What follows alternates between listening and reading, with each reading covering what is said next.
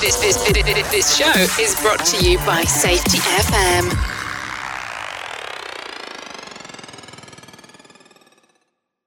The following program is rated for mature audiences. It may contain adult language, adult situations, and frank safety discussions. The names and certain details have been changed to protect the safe and the unsafe. But believe me, every item in here is true. I did not appreciate how important eyesight was until I had some corrective surgery on my eyes. We ran into some complications and I was legally blind for 3 days. I couldn't see anything, and I mean anything, clearly. Eventually, my eyesight improved, and I ended up with 20/10 vision in both eyes. However, it was a hellish 3 days. I don't want to go through that again, and I really don't want anyone I know to go through that either. For a couple of years after that experience, I had an unbelievable passion for eye safety. Who wouldn't? Eye protection, today on Safety Wars. Across all OSHA regulations, the same basic requirements exist for all PPE, including eye protection. An employer needs to do an assessment of eye hazards in the workplace, and if eye hazards cannot be eliminated using the hierarchy of controls, then your employer needs to supply some type of eye or face protection. What are some of the basics of eye protection? It needs to meet current ANSI, that's ANSI Z87 requirements. If it's not ANSI Z87 approved, they're not safety glasses. It's real simple. If you are dealing with high levels of dust or dangerous liquids, some type of dust goggles or chemical protective goggles should probably be worn. There are many different styles and models of safety glasses, from an amber colored one for low light conditions, laser protective glasses and goggles, welding goggles and shields, and various tints for various applications. But the important thing is that you need to do an assessment for what you need. One of the questions I get all the time is, should I wear eye protection at all times? I always say yes, especially in the environmental and construction industry, because you may not be able to control for anyone else's hazards and may be only able to control for your own. You are relying on a whole lot of stuff to go right all the time, and I don't think it's realistic not to wear a pair of safety glasses, especially today in 2021. And remember, protective eyewear is always the last thing you want to rely on for eye protection. Just like a seatbelt in a car does not mean you can now drive recklessly, wearing safety glasses does not mean that you can do risky things and expose yourself to eye hazards. Sort of like, hey, here's an eye hazard, let me test it out with these safety glasses. Can't do that.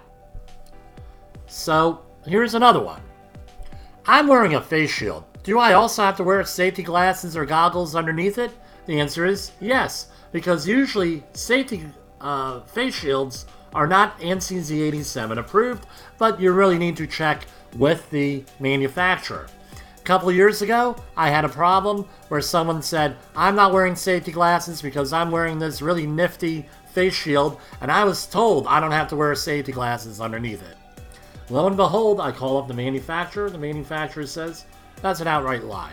However, it's an outright lie we hear about every day. So here is Safety Wars story time. Wouldn't be Safety Wars without a story. I have two of them. In addition to the one I just gave you, both actually happened. There was a major sunglass manufacturer that had the reputation of exceeding ANSI requirements.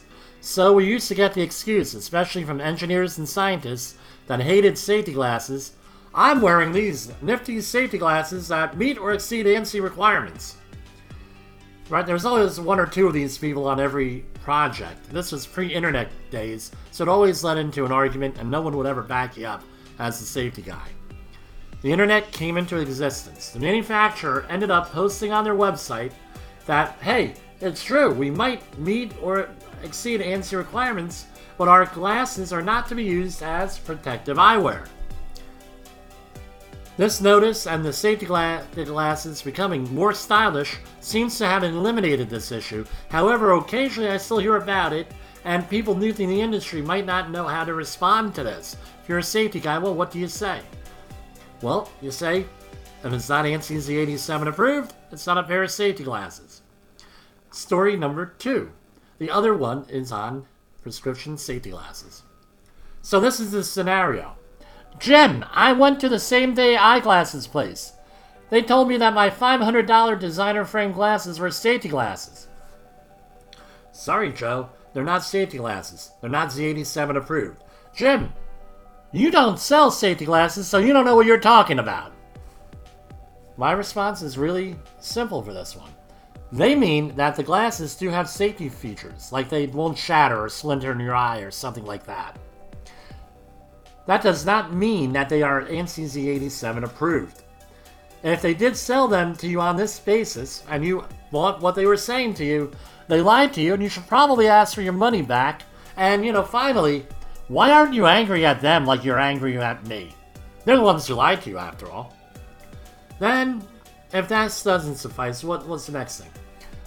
Give me the name of the person and the place where they sold it to you so I can give a safety training class to them. Right, there's an opportunity for a new customer here. Strangely enough, I never get that info, and the person ends up getting the correct equipment.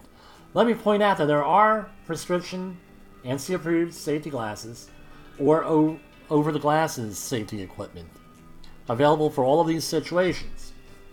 Eye injuries are one of the last injuries you want to have, and remember, you only get one set of eyes. For Safety Wars, this is Jim Posel. The views and opinions expressed on this podcast are those of the host and its guest and do not necessarily reflect the official policy or position of the company. Examples of analysis discussed within this podcast are only examples. They should not be utilized in the real world as the only solution available, as they are based only on very limited and dated open source information. Assumptions made within this analysis are not reflective of the position of the company. No part of this podcast may be reproduced, stored in a retrieval system, or transmitted in any form or by any means, mechanical, electronic, recording, or otherwise, without prior written permission of the creator of the podcast, Jay Allen.